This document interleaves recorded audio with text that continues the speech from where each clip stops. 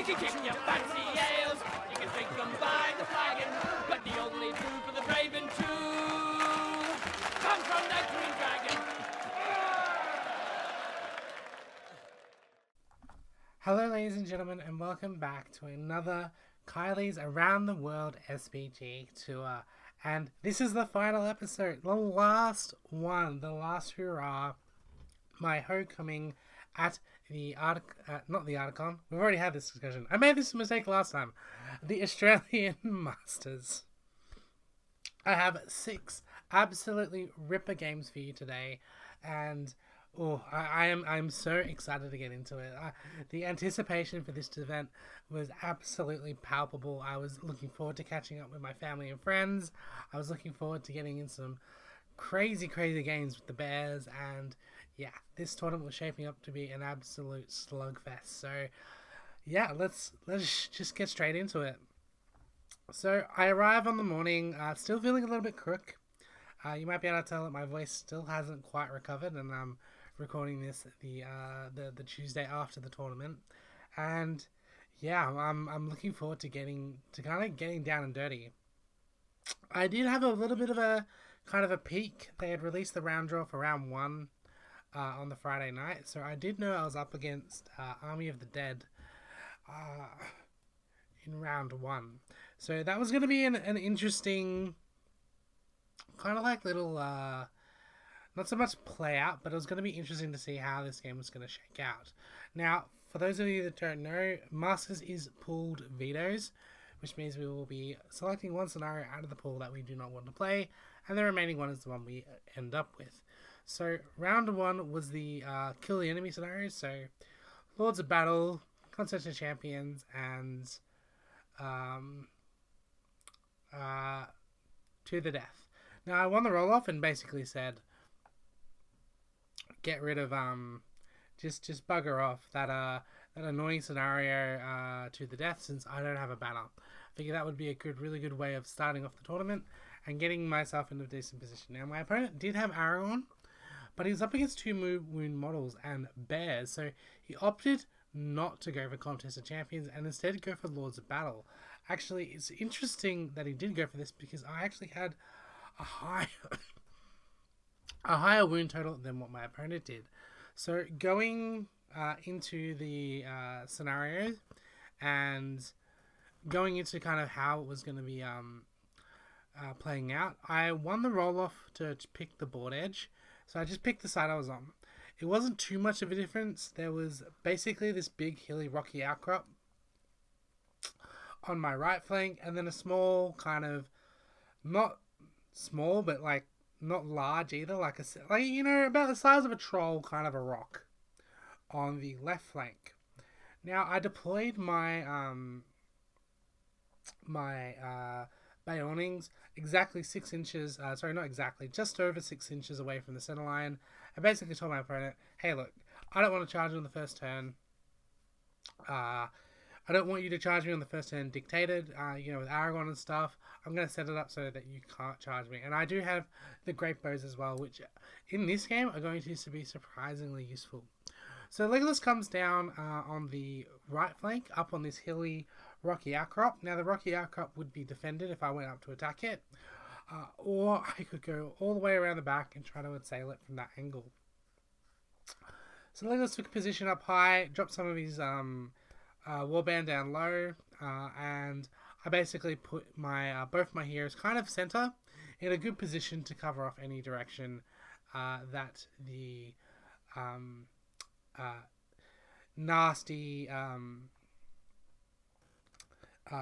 Army of the Dead would come out. He could technically charge my my big scary heroes on turn 1 with a Rider of the Dead, but the way I'd set it up, it would be really uninviting for him to do so. I could very easily call heroic combat and then transform off the heroic combat and basically have pick of the litter. Instead, my opponent went King of the Dead front and center, and then Aragorn went on the left side of the flank.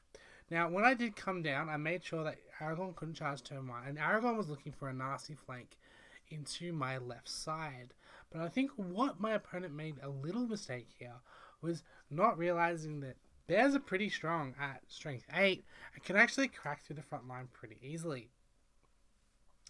So first turn rolls my way, I get priority, and I decide to punish my opponent's slight out of misposition with Aragon not being able to charge on turn 1, and transform both bears, because again we can transform, get that extra 1.5 of base width, and then an extra 2 inches of movement. So I was able to charge turn 1 with both bears. I went into the front line, screened off the combat so that the King of the Dead couldn't get into either bear, could get into a Beyonding, but you know, fight 5, do you really want to do that? Slowly walked up, walled off my left side, and then every single one of my archers stood still, looking for a shot up at Legolas, who was sitting up on the hill, because Legolas didn't bring the armor in this game. He was just naked with the defense 4, so I'm figuring, great bows, defense 4, I have priority, I could do some serious damage here on turn 1, and serious damage I did. I took off 3 wounds on Legolas, forcing him to burn through 2 fate and take a wound himself. So that was not a really great start for Legolas, and he only did 1 wound back on his return volley fire. But yeah, this is why you take the great bows. It's not for the DPS, it's for the threat, because after this 1 round of shooting, Legolas decided to come back, get behind a fence, and really try and make it so that I couldn't get up into him and get good shots at him for the remainder of the game.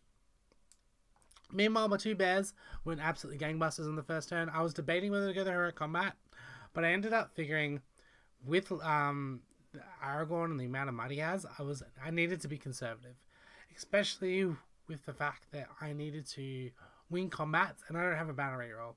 So having the might for those combats was really, really important. In fact, I actually used a point of might with Grimbayon on turn 1 just to go in and, you know, win the combat and kill a couple of dead dudes, which evened up the kill total on turn 1, which was really, really helpful for me. Going into turn 2, we kind of set up a little bit. I called the right move, lost the roll-off, Aragorn went free, and Aragorn finally got into combat this turn. But the problem is he wasn't in a really good spot to, like, heroic combat through. He was in an unfortunate position where he was forced to fight 2 Beyondings, so no heroic combats were going to really happen, and my bears were in this great position where they could basically hurl random barge and beat all sorts of nuisances. Grimbayon and Bayon did some great work here. They absolutely minced another set of the front rank, and I got myself a really solid kill lead here. My opponent tried to make magic happen with the King of the Dead, getting into Grimbayon and striking up, but Grimbayon won the strike off, pushed back the King of the Dead, although it didn't kill him, instead of preferring to kill one of the other guys and put some wounds down. The main thing here is I had pressure now on that right flank, and I was able to get even a cheeky barge on the next turn, on turn 3, with Bayon rolling high enough and then sneaking into Legolas using a point of might off that. And what that really did for me was it allowed me to get the reset, because Lords of Battle, whenever you kill an enemy hero, you get a point of might back. I was able to barge into Legolas, get the kill there, and really put him in a position where, well, he's down a whole bunch of might points. The King of the Dead is in a really awkward position, and I have all the time in the world now to get into Aragorn.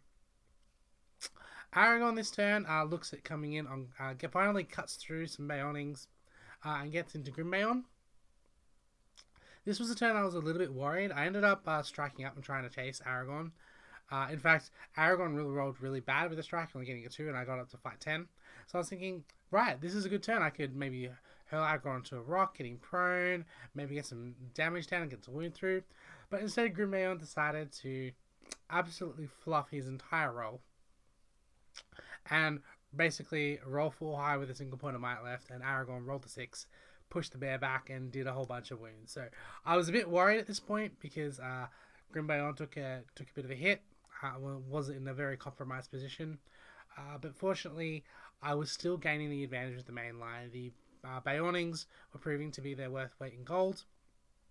200 axes and Burley were cutting through the dead dudes how I needed it, and on the next turn I was able to trade Grimbayon. He ended up dying to Aragorn, but in return I got the King of the Dead with Bayon off a really nasty barge, and basically that's where the game was kind of written. Although he took off one of my big heroes, I had killed so many of the Army of the Dead at this point that Aragorn had no support left, and we could have kept the game could have been more interesting if it kept going. I would have chased the big 10-0, but unfortunately I just couldn't get into Aragorn at this point in the game. He just was in that like weird state where he's just striking up every turn and rolling sixes and winning the roll off. So I was like, well, I'm not going to risk my leader and risk the major victory. So in the end, it was an 8-0 my way, and a really big start to the tournament here for me, managing to cut through the Army of the Dead nice and proper. The bears are just proving to be absolutely amazing. I'm really loving the barge shenanigans you can do and the hurl shenanigans you can do by hurling models into each other's combats to get CC and knocked down. Because I did that in one of these turns to really trip up Aragorn to save Bayon, Grim Bayon for another turn with Bayon. Got the cheeky hurl off with a heroic combat, forcing the initiative order, and Aragorn was locked into a strike. So yeah, a lot of fun there. So big thank you to Chris for that game. I hope you enjoyed it as much as I did. But anyway, on to round 2. So round 2 was an interesting game to say the least. I was up against Eric in the Maelstrom missions, and Eric was running Erebor Reclaimed. So new old Dane, so the Venerable Dane. And he also had Nori and Dori, so the 3 attack behemoths. Nori has strike and Dori, I believe, had defense. So I was a little bit worried going into this game because my opponent had a pretty sizable model count. 37 models, all of which were high defense, and a handful of goats in there. It was definitely something that I was a little bit worried about going into. Not so much for my ability to kill the models, being Belly and Shriek 4 with the option to pierce, but more the fact that in the Maelstrom missions, being able to get on objectives and stuff is really, really important. Now, I immediately got rid of Command the Battlefield because against 37 models with a global standfast, wasn't particularly the greatest idea to have to deal with that, and I don't think my opponent was going to give me access to Dane that easily. So my opponent ended up vetoing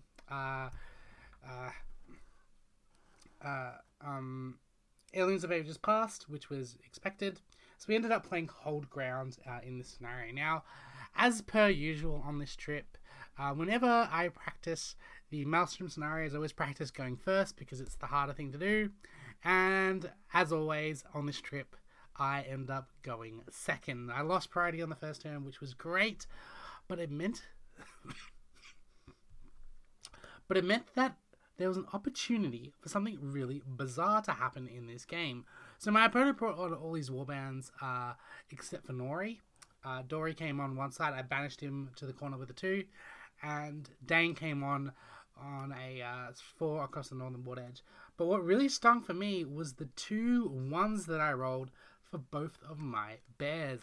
I wasn't game enough to use a point of might to get the 2 to come them on the board, to bring them on the board wherever my opponent wanted. So I was just going to have to sit and rest on my laurels to see what I could do with this force as the game progressed. To make matters worse, the script completely flipped and I won priority on the next turn, forcing me to come on in a really, really awkward position against the dwarves. I did roll a nice 4 with Bayon, so I was able to come on in a relatively okay position.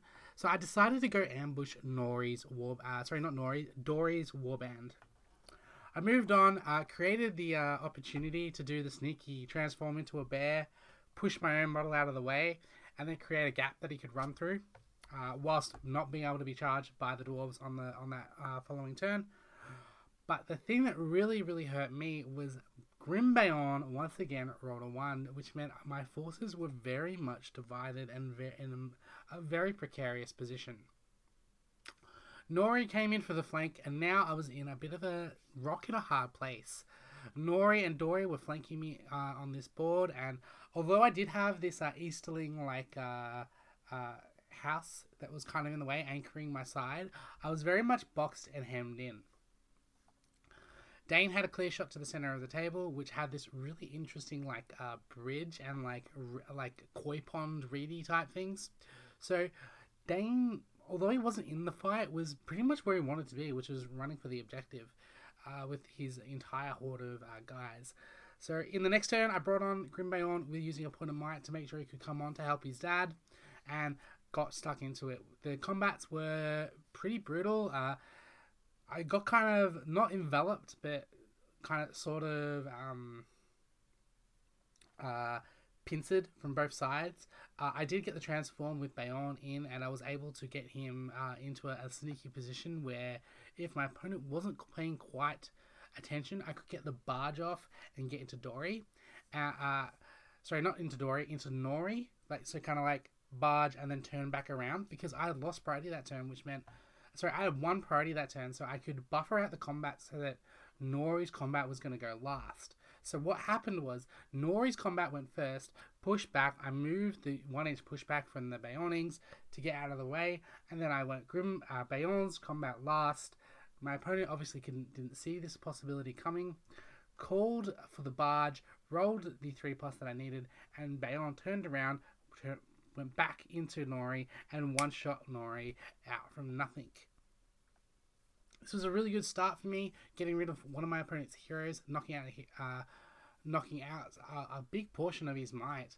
And Grimbayon had come on at this point and was threatening a really decent flank. He did get pinned, so he wasn't in bear form just yet, but I was hoping that with the amount of Grimbayons around him, he'd be able to win the combats, kill the models he was in combat with, and eventually get into bear form. Once again, I was able to get a nasty charge on into Dory, once again using the barge shenanigans. This time my opponent did go for the defense up, but alas, with the sheer reckless hate of my dwarves, I was able to just go straight through the heroic defense. Dory at this point was already down to 1 might. I got 2 natural 6s, and yeah, I flopped Fate Roll, and bye-bye Dory. So I got rid of the 2 kind of auxiliary heroes, the 2 support heroes, and was kind of fighting my way out of this corner that I had set myself up into. The real problem was my opponent had cottoned on to the fact that he was dying, and dying pretty quickly. So he was now suiciding his troops into my models as recklessly as he can, going for stabs, trying to do everything he could to make sure his models died so the game would end with him on the objective. And basically at this point, I had to play the numbers game. I had to count. I was constantly, every turn, asking my opponent, how many models do you have to your break? How many models do you have to your break? And kept using the bears as these kind of shepherds to barge models and dwarves back, keep barging him, whilst my Bayonings put on their Nike boots and ran for the objective as quickly as possible. I did manage to get to the objective in time before my opponent's army broke, and that was really significant for me because I was guaranteed at least 2 turns of fighting on the objective before we could start to roll for the game would end. I did a cheeky little barge, throwing one dwarf into the kind of horde of all my Bayonings, whilst Bayon and Grimbayon went for a beeline for the center. And eventually I did get a good gut charge on in the middle, and now the fight was on. The first turn was a bit dicey. I got the dwarves burnt down. I got a lot of their models off the board. I even had a couple of Bayonings at the back holding up a big squad of dwarves, the leftovers from Nori's warband. So I was happy there to trade off 2 Bayonings to delay 4 dwarves. And I kept the pressure on, kept pushing into this objective, and even going recklessly, jumping up onto this bridge in the center of the board over this koi pond to make sure that I had models on the objective in good spaces and was in a position to hit back. Even though I was going to potentially get trapped, the main thing here was I was able to keep pressure on into the center of the day. Dane was like all happy days, shielded and sheltered in the back. So I was able to keep pushing the advantage and eventually carve a hole in with Grimbayon and Bayon, where the Bayonings could start really getting on the objective. I was really horrible for jump tests to get up onto this bridge, so I wasn't able to get the charge off, but my Bayonings held true, and after the first round of combat, the game didn't end, which would have ended in a draw on the first roll.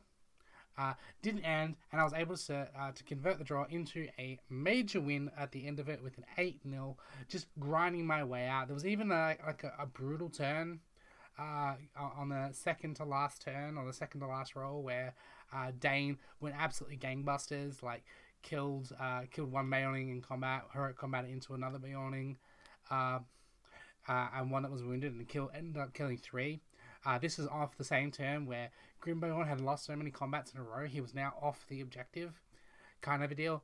But we kept putting the pressure on, kept going for the objective, and secured the 8-0 win, which was very, very important to get this big win here, because this tournament was all about who can not drop a game.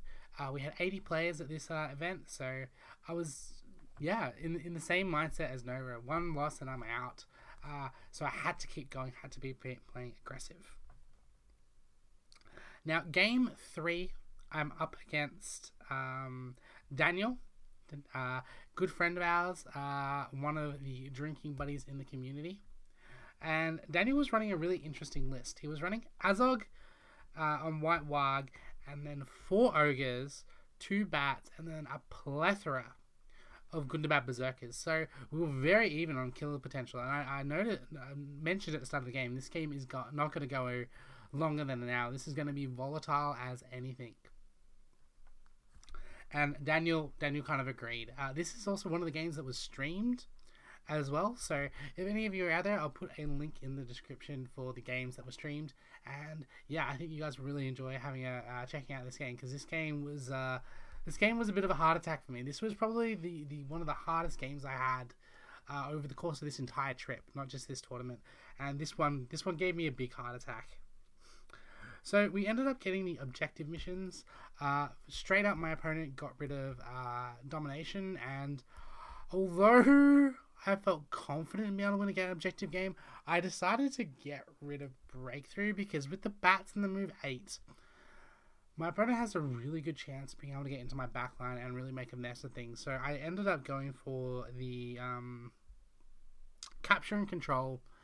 Was what we ended up opting into. So my plan here was to go strong side, weak side.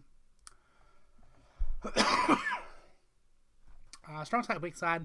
Really press my advantage on one side of the table. Try and break through, get across to my opponent's back objective, and basically hold my objective, my opponent's objective, and the far left objective in this scenario. We were playing on this Shire board with barrels and a fairly open center with some crates and stuff in the middle. But what was really going to be interesting in this game was what could Azog do to really threaten my line. So I set myself up in such a way where the bats and wargs couldn't really get in and charge on turn 1. And my goal here was trying to burn down a couple of the trolls really quickly. Get in, heroic combat, kill 2 trolls. Doesn't matter how much might I spend, I just needed to get rid of some of these ogres. If I can get rid of these ogres, get some pressure, maybe kill some berserkers off the residual, I should be in a good state to run away with this game. But unfortunately for me, turn 1 went probably as bad as it could have possibly gone.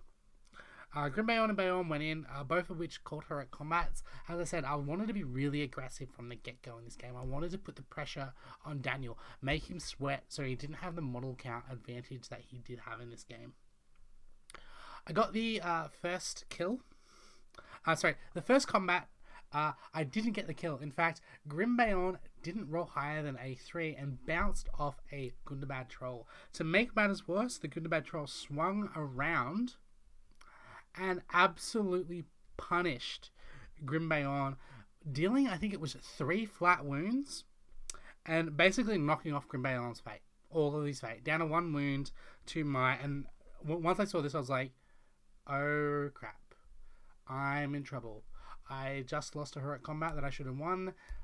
Didn't get the kill conversion on that ogre, and I ended up having to burn an extra point of might with Bayon to win combat against his troll ogre, kill his ogre, and then move into the ogre that Grim Bayon just bounced off to make sure I had those 2 ogres killed. But the thing that really hurt me here was I really wanted the 2 ogre kills this turn, as well as a couple of extra of these berserkers that I needed to cut through to get to his back objective.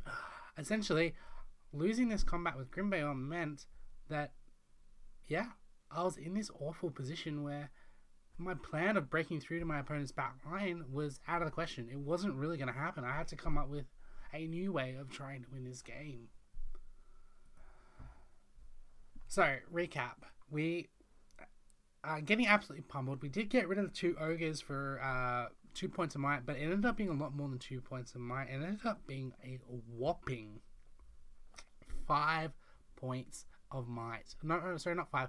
4 points of might. I ended up having to spend all of Bayon's might to convert these kills on these ogres, because after losing the first combat, I had to get rid of this other ogre. That they were just too much of a problem, too much damage potential and barge potential going into the late game. I had to get rid of him. So I burnt all the Bayon's might to get rid of this last ogre.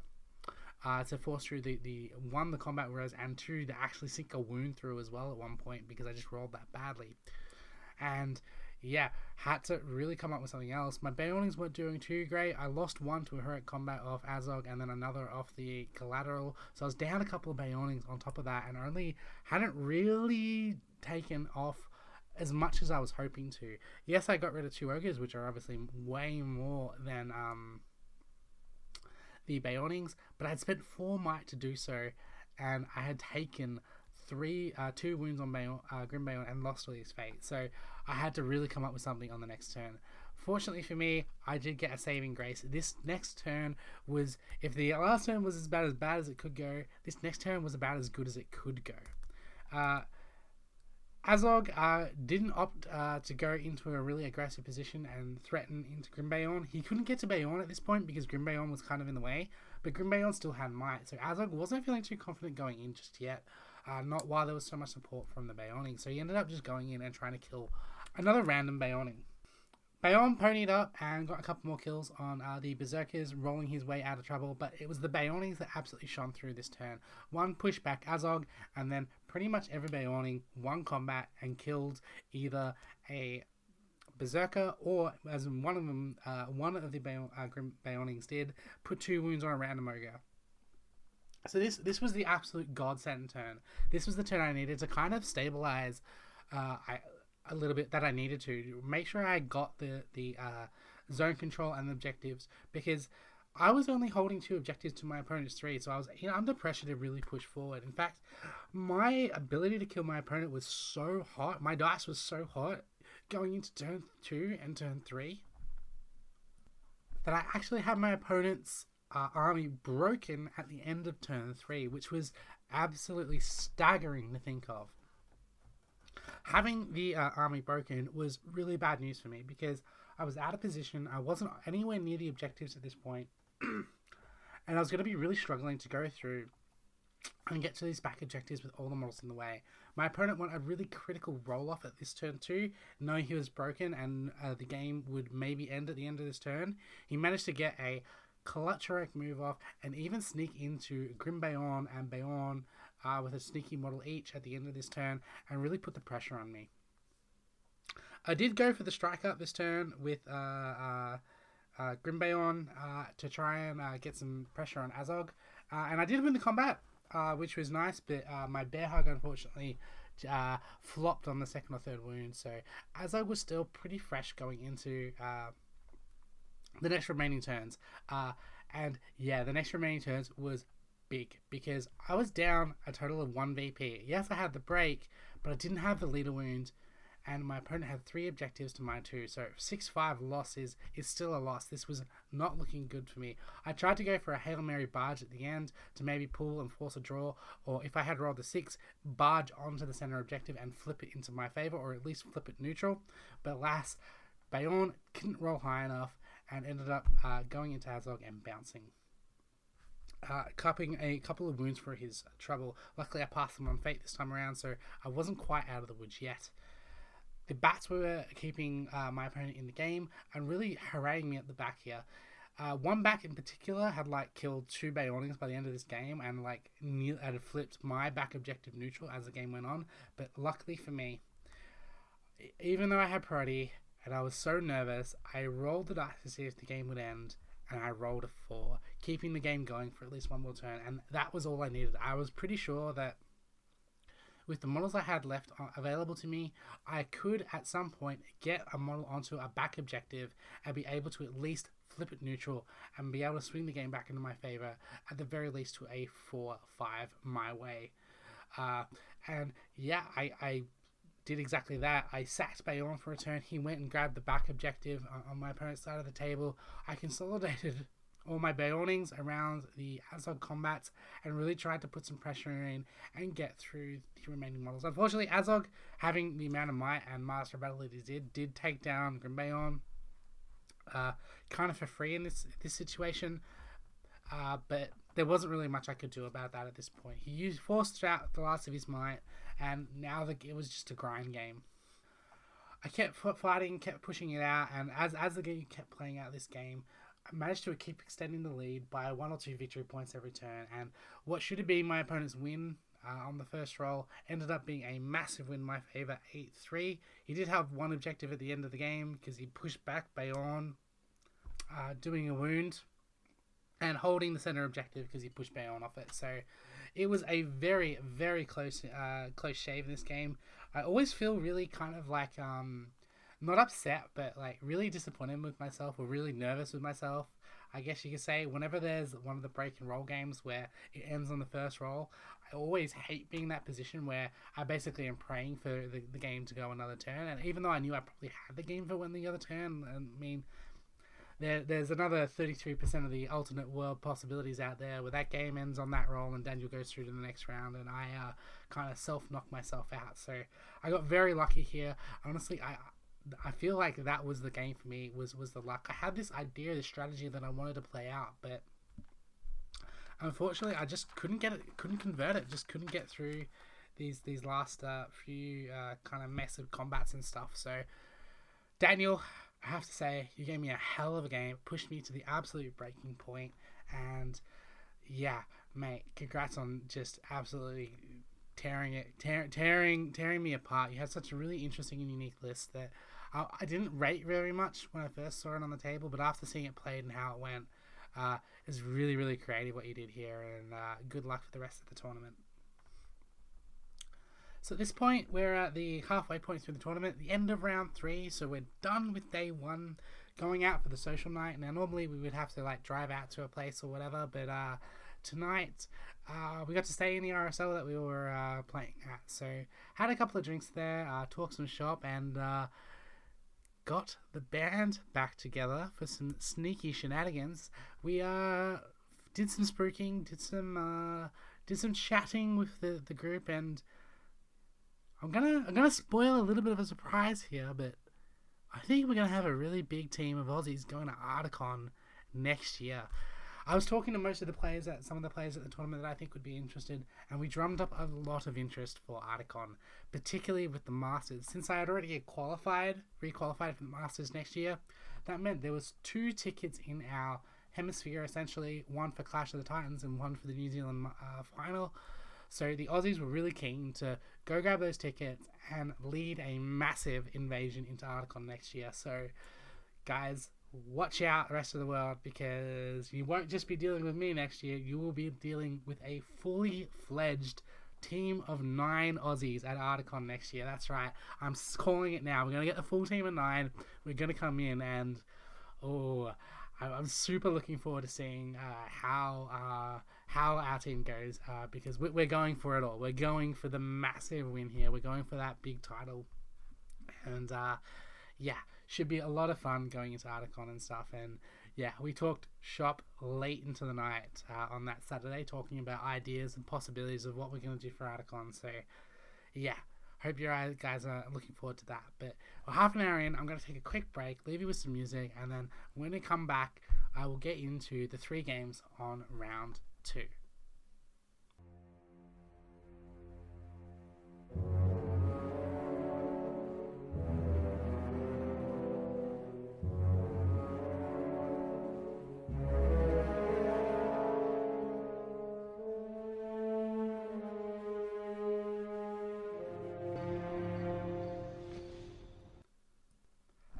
Welcome back, friends, for the second half of this episode. We're into day 2 now, and we're looking strong. We're looking in a good position. We have 3 wins under our belt, an 8-3 against Daniel, a 8-0 against Eric, and a 8-0 against Chris. So we're in strong stead. We have good positioning, got a few majors under our belts, and we're looking to run home with this. Really make a real effort at trying to get this title, because let me tell you, getting a win at home after the big trip I had is a definite goal. I wasn't like gonna sweat and go super hardcore for it, but I wasn't gonna slouch either. We have some big, impressive games to have to deal with before we can even have a chance at getting into this championship round. So round 4, I'm up against Jack, and he is playing a Lothlorien Rohan Green Alliance, and we were in the object scenario. So capture the flag, also known as retrieval, seize the prize, and destroy the supplies. So looking at my opponent's force, and with the sheer amount of maneuverability he had, I basically went, cool, we are definitely not playing destroy the supplies. My opponent looked at my force, knowing that my bears could basically get 11 inches on the first turn, turned around and went, yeah, we're not playing, we're not going to play the nasty seize the prize. So we ended up into retrieval, which is kind of what I thought we would end up with. I should also mention, sorry, it was the inverse for the vetoing. My opponent did veto first and took away his surprise, and I veto second and took away destroy the supplies. So, interesting game this one was... Oh, wait, what am I talking about? It was the inverse. My opponent got rid of, I think, destroy the supplies. Or did I? You know what? I don't think it matters. We can debate this all we want later, but the point of the matter is we ended up playing Aliens of Ages, not Aliens of Ages Past, Retrieval, which was go capture the flag, run into your opponent's deployment zone. So the Borberon was Brie, which had a lot of big, blocky, line-of-sight blocking buildings. And this basically created a lot of streets. These big, wide, almost 6-inch wide, 4-inch wide streets. That basically crisscrossed a lot across the board. There were a couple of open areas like the big square and stuff like that, but for the most part it was a big blocky street alley game. I deployed my forces in such a way where if AMWin or AME wanted to be really aggressive on the first turn, could deploy on the line and charge, but the infantry wouldn't go to be in range to support. There was one big corridor down the center of the board where I was basically threatening the bears. I was able to hedge my bets on deployment about which way I was going to go. I could go to the left, I could go to the right, and get behind these buildings, but essentially a big street down the middle with like a T intersection just behind the where my opponent deployed, and there's a big open space on my right, and then a bit more congested on my left, where it would take me a few turns to walk around to get the flank. My opponent deployed Caliborn and his Galadrim captain, basically smack bang in the middle of the board, in the middle of this like street fight area. And Eowyn, interestingly, stood at the back. Now, I thought this was a bit weird that my opponent would, deploy so far back on the first turn and basically cede a lot of the threat that they would have on my back objective. I only had 17 models, so I didn't have a big luxury of being able to commit or reserve some enough Bayonis to hold my back line and protect my objective. Fortunately for me, my opponent opted to play through the middle, trying to get his pikes to really come to bear and put through this choke. But I kind of called his bluff here, going, if you've got if you want to fight in a choke, that's all well and good, but I have a really big bear, like a really big bear, like the kind of bear that can just tear through an army. In fact, I've got 2 of them. And 2 of them is enough to hold this entire choke point in the center of the table and allow me to grind out, because I pulled out my tape measure and looked how many turns it would take Amir to kind of gallop his way around this big building, and it would take him 3 turns. And on the 4th turn he'd be able to charge. So I figure I've got 4 turns to really make a mess of this choke point in the middle. So turn 1, my opponent wins priority, kind of shuffles forward a bit, taking the choke completely and fully. And I transfer my 2 bears and charge straight into combat. I don't go fully deep, like all the way in, but I basically charge the model next to Caliborn and threaten the barge on turn 1. My opponent kind of saw it, kind of didn't. He didn't strike, which I thought was a bit odd, but he did decide to just cop it, figuring, well, she has to get 6 wounds to have full might and full fate. Maybe I survive. And I barged through, charged into Caliborn, and lo and behold, I only did 4 wounds. None of my other dice were even remotely close to pumping up with might and stuff to get extra wounds through. So I settled for the 4 wounds, figuring, well, it's not worth too much to get the extra wound here on Caliborn. I'll just take the 1, just take the 4 and see what happens, see if I can knock off some stats.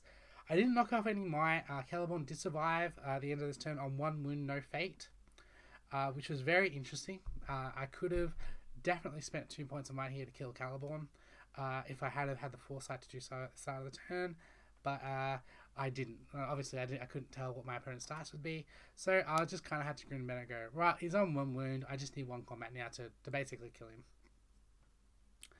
This choke kind of manifested at this point where we're fighting back and forth, and the next 3 turns of the game are pretty much just a grind fest. My opponent striking up, trying to get to higher, me just basically taking it on the chin and going, well, you probably can't kill me here.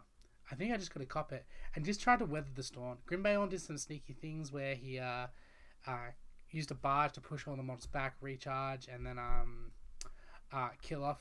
peel Caliborn off the combat.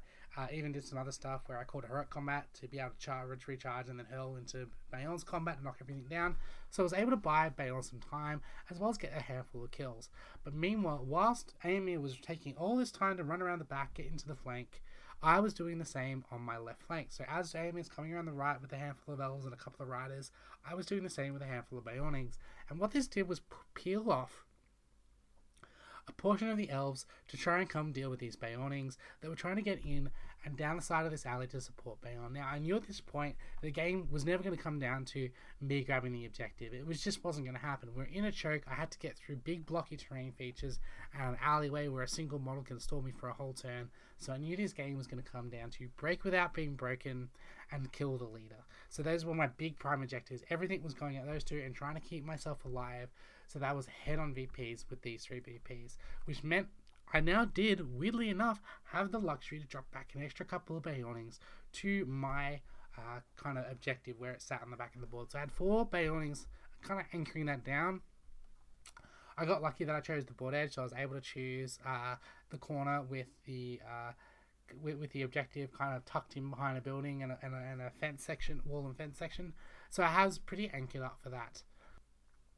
Pushing further into this game, I was able to get a really cheeky barge off with Grimbayon to reposition him to the back. So as I said, Aemir was coming around the flank, and he finally now, on turn I think 4 or 5, got the angle in for the big flank on my back line. But Grimbayon rolled a big 5 off his barge, completely shifted back from the main line. Obviously the barge pushes model 3 inches away, 5 inches move backwards. He's now well and clear of all that front rank in that choke point in amongst the street fight, and was able to come back and basically go to Aemir and go, hey bro, I know you want to charge, but you now have to deal with a bear.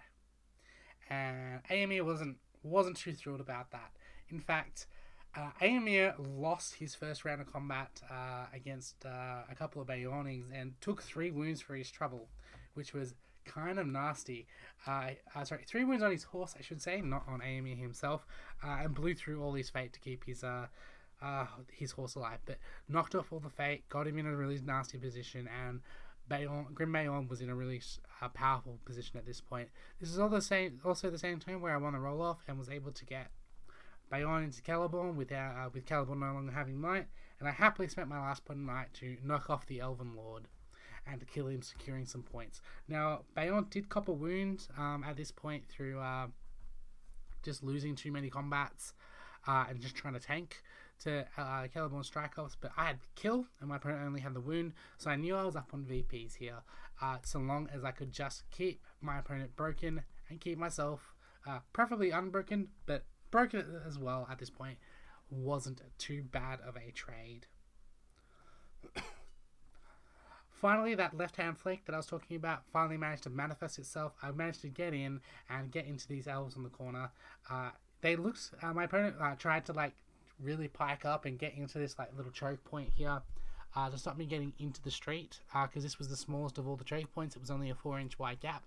But I did some sticky shenanigans as my opponent's shield wall wasn't perfect. Got a couple of Bayonings into one single combat, and then shot my great bows into some of the Galadrim pikemen. Killed a pikeman, killed a guy in front, and at that point, it was down to one-on-ones. And when you have one-on-ones where you have the better kill potential, more dice, it doesn't matter if you're higher fight value or have Elven Blades, eventually you're going to lose a combat and die. And that's exactly what happened. The Bayonings just cut through them, walloped through, and once I broke that fight, got the Bayonings down into the street to help Bayon, I was able to break my opponent and win the game 5-1. Just, blunted all the major charges from all of the nasty cavalry heroes. Dealt with Eowyn really cheekily. I did a sneaky heroic combat with Grimbayon to angle up a hurl, and then knocked her off her horse, chipping off some wound and stats there. So, end of the day, did really well here, got the 5-1. The game kind of went almost exactly how I expected it to from deployment. It's really interesting how you can sometimes see how a game's going to probably play out during deployment, and it's just whether the dice land in your favor. So, really happy to get the win here. Really glad that my strategy that I came up with at the start of the game had won me the game. And looking forward to running into the next game, which is the big round 5, the penultimate game. This round was the round. If I won this one, I was going to go through to the final round and have a crack at that championship. But it was not going to be easy. I was against the Travelling Kiwis. We had a couple of Travelling Kiwis over for this tournament, and Guy was an absolute champ in this game. He was running a really nasty list of of the Watcher in the Water, a Cave Drake, a Captain Grublock Shaman, and a whole bunch of goblins, even a Warg Marauder and a bat kicking around to support him in that regard. So I was a little worried going into this round. I was like, I don't know how I'm going to deal with a lot of this. This is going to be a very, very nasty game because he has all the tools he needs to be able to cut through and kill my bears. In terms of scenarios, once again, we were playing the unique scenarios, also known as the kill the enemy hero scenarios. So we had Ill Met by Moonlight, Fog of War, and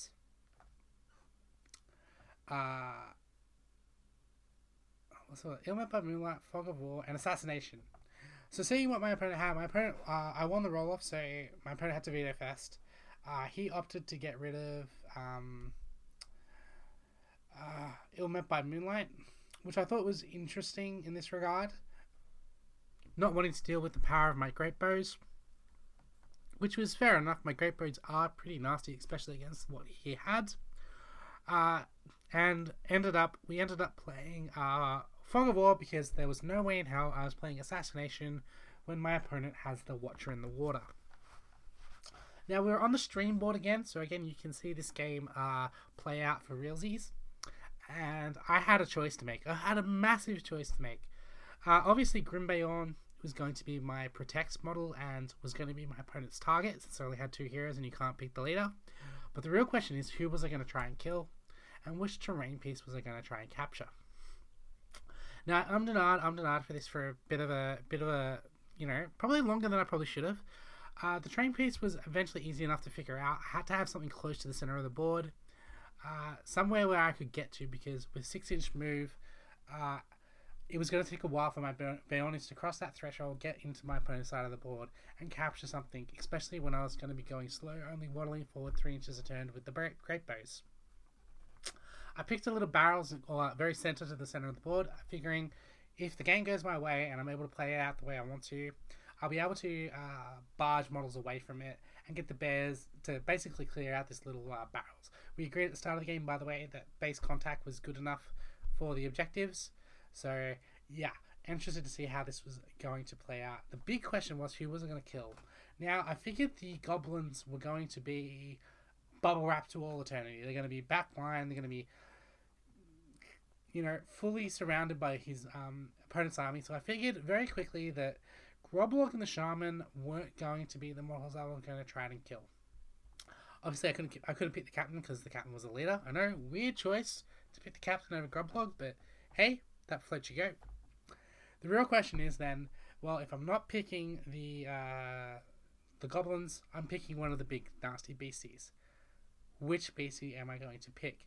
I ummed for it about a while. I was considering the Watcher since I can knock it down, only has the 1 point of might, but in the end I opted for the Cave Drake, and I'll tell you why. Throughout the course of this game, I was trying to figure out how am I going to be able to win this game? What can I do to manufacture a win? What needs to happen in terms of engagements, models fighting which models, in order for me to get the win? So I quickly figured out that unless I get very, very lucky, the Watcher is eventually going to come down, pull Grim Bayon out of the main combat, and pull him into the Watcher kill box with the bat and all the other nasty little goblins around. So I knew that was going to happen. The question is, how was I going to react to it? How was I going to deal with it? And after some umming and ahhing and trying to figure out how I was going to do it, I realized the main way I'm going to be able to win this game is Bayon going into the Cave Drake, heroic combating off the Cave Drake into the Watcher of the Water to peel the Watcher of the Water off the combat with Bayon. Off the combat with Bayon and to save Grim Bayon. That was my win condition. I had to manipulate the table so that he was slightly out of position because 33% chance, 66% chance of Watcher was going to come down and be able to set it up like that. So I just had to go in and bite the bullet, get in, and really just make a mess of things. So I tried to pull my opponent around, make it unsure about where I was going. I even managed to kind of get into his head a little bit. Groblog was up the front for one turn, and I just basically threw every great bow I had, knocked off a couple of wounds off Groblog. He did pass his fate, but I kind of just said to my opponent, well, hey, you put your Goblin at the front, I'm just going to take my VPs when they had. And basically really lent into the whole, hey, I've scored a VP here for wounding the hero target I have. What are you going to do about it? My opponent then wisely rotated and put everything at the back, but the main thing was I felt like I got into Guy's head a little bit here. Specifically, he balled up a little bit tighter than probably he needed to and went front and center. But typically on this turn, he didn't push the Drake all the way forward or keep the Drake all the way back. It was kind of in this really awkward position where it was a little bit further forward, but notably, there was no peel for this combat. There was nothing that could save this Drake and help get models off the combat. So once I saw this, I counted the models and I'm like, I got 5 Bayonings and both bears in range here. It's go time. Everything ran straight at the Drake, fast as I could, getting into range, looking to get in and get the charges on these Drake and really try and get this move off that I wanted to. I got both bears in. I won the priority on the next turn, got in, and set myself up for success. The only really annoying thing in this case was that my Bayonics were failing courage tests left and right. The Harbinger was doing absolutely mental things to me. I kept failing with the two-handed axes too, which was really, really unfortunate. I really needed those two-handed axes to be able to get into piercing strike two-handed. And I think I only got 1 or 2 of them in and a couple of the archers. The archers getting in was a bit of an annoyance because, I really didn't want the archers in. I'd prefer them to fail and the axes to go in. But nonetheless, I went in and set myself up. Now, the Watcher got a good set of tentacles. He got a big 5. But the way the Watcher came down was really, really, really awkward.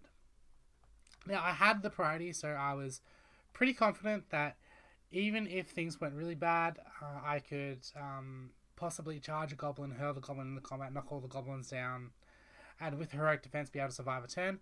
But the Watcher was kind of in this really awkward position where it was also trying to help and box out for the combat to protect the Cave Drake.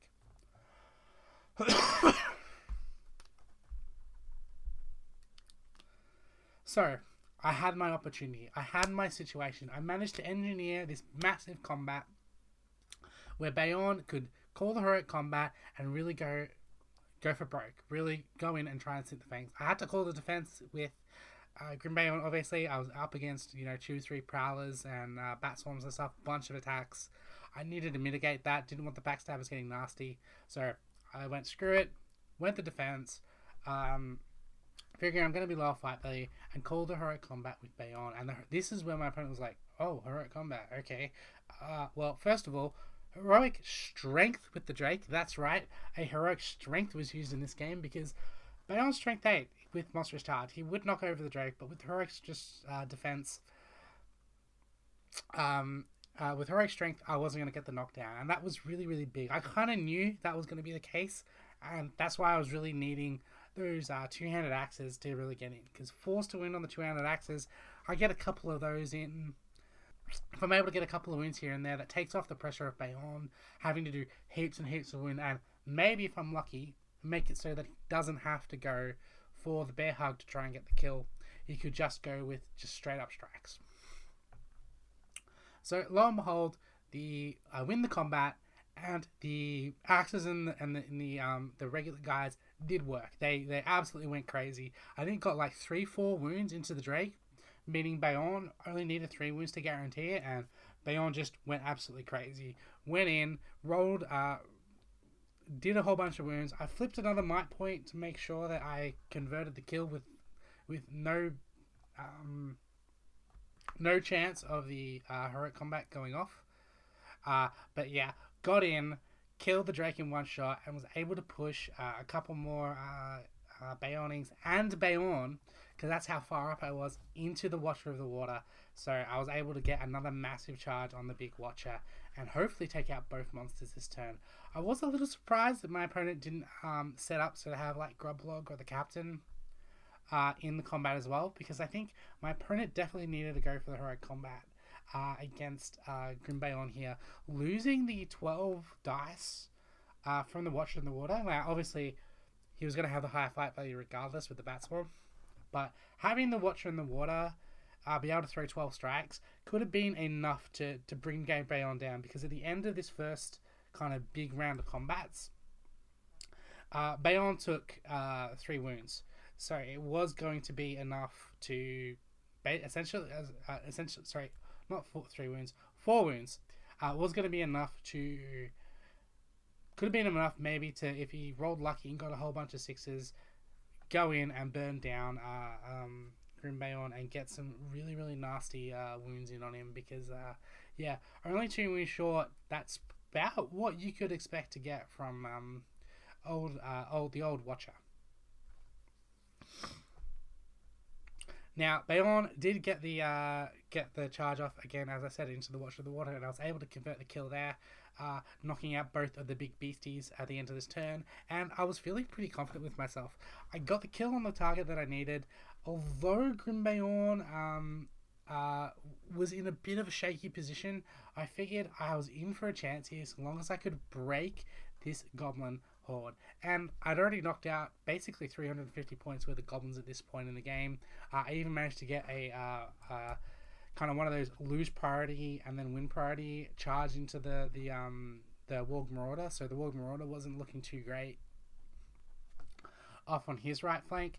And yeah, I was able to really make a mess of this goblin army. And basically from here on in, it was grind out. Bayon went wide, trying to sweep into these mainstay combats, using barges and hurls to really keep the goblins flat-footed and clustered in amongst their bubble, and clear off the objective that I needed to capture. And once I had that objective cleared out and the goblins running away, trying to run towards their objective, I knew I was in good chance to have the game. At a bare minimum, I figured I would, be able to secure 9-10 points regardless of what my opponent had. I did get unlucky that Bayon did take a wound in the end. He entered the game on 2 wounds, just some sneaky wounds coming in here and there. But the main thing was I had killed my target, and I knew my opponent hadn't killed mine. Yes, he had wounded, which was a bit of a swing, but there's only 1 point my opponent got in this game, and that was wounding Grim Bayon with the cheeky prowlers and stuff like that. So yeah, really good game. I'm so happy that I was able to kind of analyze at the start of the game and figure out what was my win condition, what did I need to have happen in this game for me to be able to win, because against the Watcher on the Water, you just can't fight it front to back. You just cannot fight that thing head on. And yeah, was able to get in, engineer the situation that I needed to engineer to win the game, and it always is a good feeling when you have a plan and it works. Like, they always say no plan survives contact with the enemy, but it's been really weird. All my plans, my big scoping, branching plans have worked so far. So hopefully I can keep that up going into the final championship round. And this game was going to be absolutely rough because I was up against a good friend of mine, another small, like-minded friend. I was up against Andreas, one of the mainstays of the New South Wales community here in Australia. And as I said, Andreas is a great friend. He was running a really nasty list, and I was a little bit worried going into this game because all we had left were maneuvering scenarios, which meant divide and conquer, reconnoiter, and possibly even oh damn it, what's the other one? Divide and conquer, reconnoiter, and what? What's the last one? Why can I not remember the last one? Storm the camp, that's it. Storm the camp is the last one. So, roll for veto. I was like, no way in hell am I playing Storm the camp against 3 Ents and a wizard. Yes, that's right. You heard that right. Andreas is running 3 Ents and a wizard. Now, Andreas has run the Ents before and done really, really well with them. He's probably one of the best players I know of who plays Ents and understands the Ents to a degree that I don't think many other players in the world would understand the Ents too. And teamed up with a wizard, it was a really nasty proposition going into this last and final game.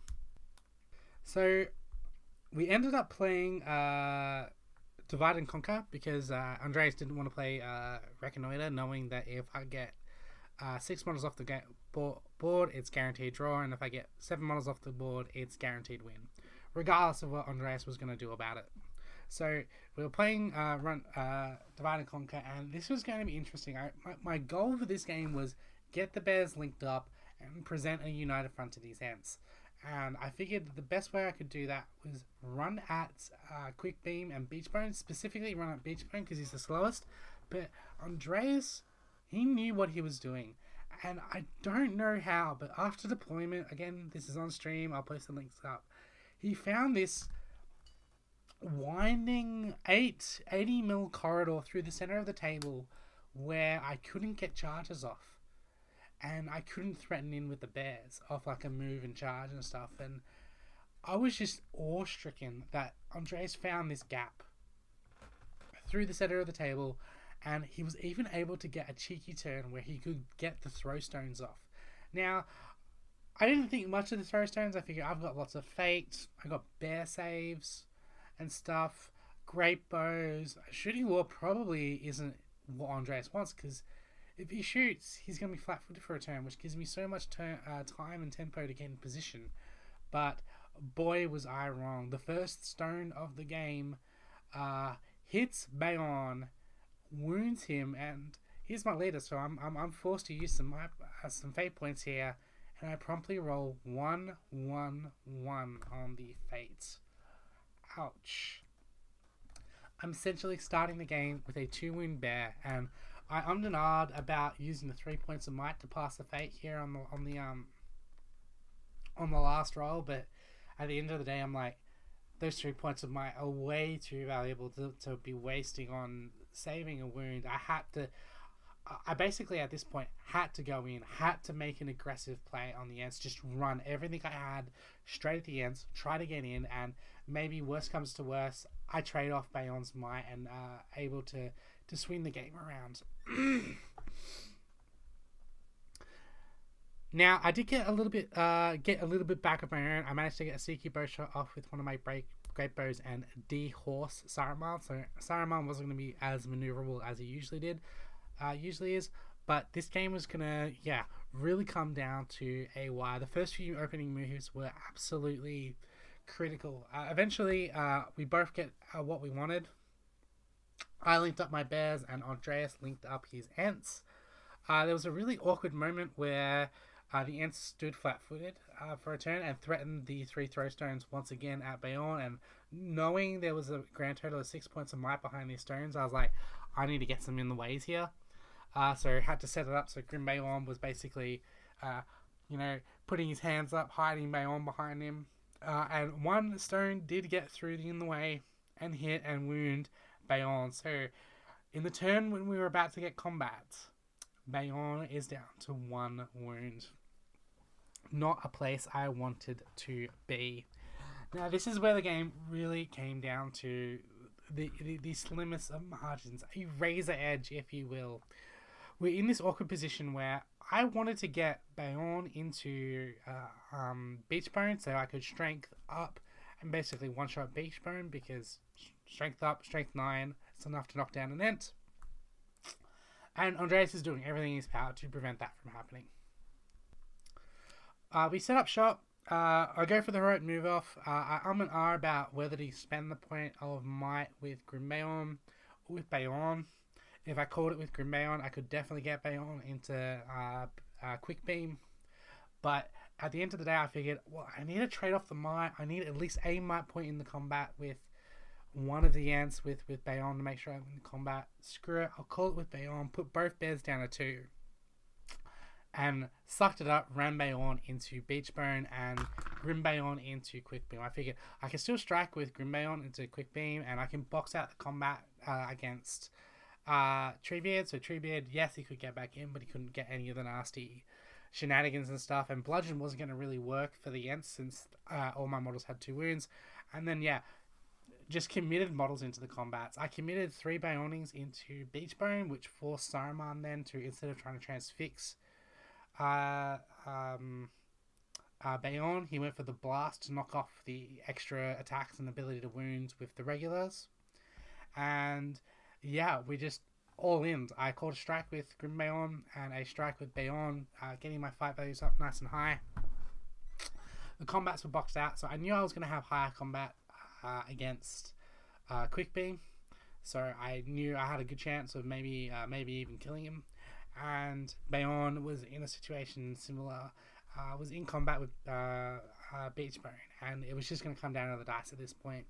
And the dice, wow, did they, I wouldn't say they graced me with their godly presence, more that they cursed Andreas in his presence. The strike-offs came through for Bayon and Beachbone, and Bayon obviously gets to fight 10 easily enough, but Beachbone rolls a big fat 1 and loses the combat against Bayon. Bayon is now on 1 might. I think in my Bayonings stand up because I got knocked down from Saruman, and I ended up going, well, I got to be in it to win it. Bear hug. First bear hug comes through, I roll the 2, and I'm looking at this 2 going, I need to get rid of this damn Ent. I spend the point of might to the 3, and I do another 3 wounds to Beachbone, basically putting him into the position of, you need to pass your fate or you're going to die. Beachbone at this point has 2 might in the back pocket, so all he needs is a 2+ to stay alive. And once again, the dice gods curse Andreas. Andreas rolls the 1, and down falls Beachbone, thunk into the ground. And once again, that was just a horrendous combat to have happen for him. Grimbayon struck up, obviously won his combat. He had to spend a point of might to win the combat, notably, but this time his bear hug went absolutely off without a hitch. Spends a point of might to convert the last wound, and down falls Quick Beam to a similar fate. I will note that I am down to 1 wound left on Bayon, and I was in a bit of a sticky situation, but 2 Ents down. Yes, Treebeard is untouched, fresh as a daisy, but so much of Andreas' killing power was gone at this point, and I saw the look on his face once he lost Quick Beam. He was like, yeah, this game is probably done. And hats off to Andreas for playing out. He did manage to get kill Bayon with a sneaky transfix Sorceress Blast from Saruman to knock Grimbayon down, which then allowed Treebeard to move into a position where next turn he could barge off the combat, heroic move, and since Grimbayon was knocked prone, didn't have enough move to get away, so was able to charge Grimbayon, strike up, and kill him. Andreas did go for the Sorcerer's Blast like kill straight up, because at this point Saruman had a whole bunch of might and didn't really have much else to use it, but unfortunately for Saruman, he just couldn't roll the 4+ to wound Bayon with the 2 points of might, so ended up coming down to Treebeard. So Andreas did get the points in the end for killing my leader, got the 2 points there, but everything else went really, really poorly for him. And yeah, at the end of the day, I managed to win this game. I think it was like 10-2 or something like that. So I got it. I got the homecoming win. I got the big tournament win at Masters, Australian Masters, I might add. And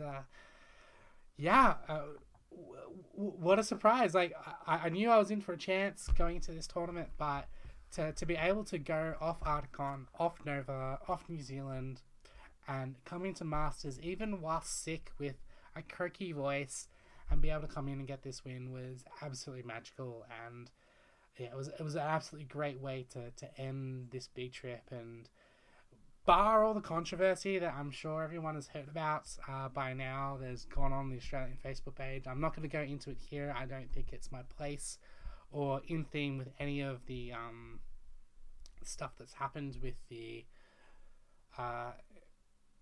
with this kind of like little travel blog and stuff. I will say I think it was a bit of a failing by every player who was not every player, but every person that was involved with this. I think the ruling on how the base and stuff with Bombadil was incorrectly ruled. I think the players who played against Bombadil didn't handle themselves very well, and I think the player playing Bombadil needs to have a big long hard think about how they're going to conduct themselves within the community, because that kind of stigma about what you've done is going to be hard to shake. And yeah, I won't say anything more other than that. Just everyone needs to have a big think about what happened there. But yeah, kind of bring it back onto topic with everything going on. Like, to get the 4 wins at 4 really big major tournaments and stuff was absolutely magical. And one of my friends actually jokingly mentioned, well, you've won in the UK, you've won in Australia, you won in the US. Does that mean you have to go to France now to get the Grand Slam?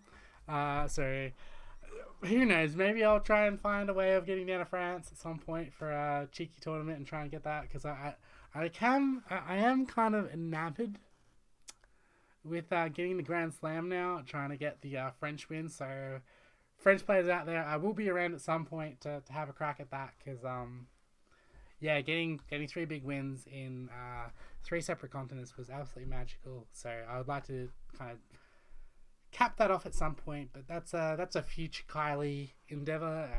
And yeah, it still doesn't feel real, this whole trip and stuff. And even on the drive back, because obviously a whole bunch of my Melbourne friends and family were up here at this tournament. I road trip back with them all instead of flying back to Melbourne, and I don't know, there was just this serene feeling of peace and accomplishment. It was such a strange feeling of like, I've done everything I've ever wanted to do in this game, in the hobby. What do I do now? And I'm still kind of thinking about that, about what I want to do now, where I want to take this game, because after doing what I've done, I don't think there is anything else that I could reasonably comfortably say that I want to do. Obviously, I still love traveling and stuff, so I'll definitely try and get around to some of the other communities, particularly in mainland Europe at some point. But yeah, as you probably can tell, I'm absolutely speechless, and big thank you to all my friends and stuff for putting up with me, and big thank you for everyone else who's listened to these episodes and all the people that I've met along this way. I've still got my dice tray that I've got all my opponents to sign, and it's going to be such a great little keepsake and memento with the 56 signatures I have on this tray. That's right, I've played 56 games over this trip, so no wonder I'm absolutely tired and and run down and sick because this trip is I can't express in words how much I have enjoyed this. It's going to be something I remember for years and years to come. So I won't waffle on too much longer. I'll leave it here. I might do a special kind of recap reflections episode, but that might be much later because I still haven't fully reflected. I've kind of just come back to Melbourne, tried to rest up, get over my illness and stuff, and get back to work. So without further ado, thank you so much for listening, and as always, traps win games. And I can safely say, they very much do. Good night, everyone.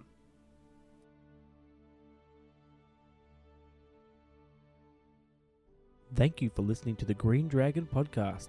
Please be advised that the Green Dragon Podcast is not suitable for children, the elderly, pregnant women, those with a history of heart conditions, or anyone expecting to receive worthwhile advice. You can contact us on the Green Dragon Podcasts at gmail.com. Yes, it has an S at the end. Or our Facebook page, The Green Dragon Podcast.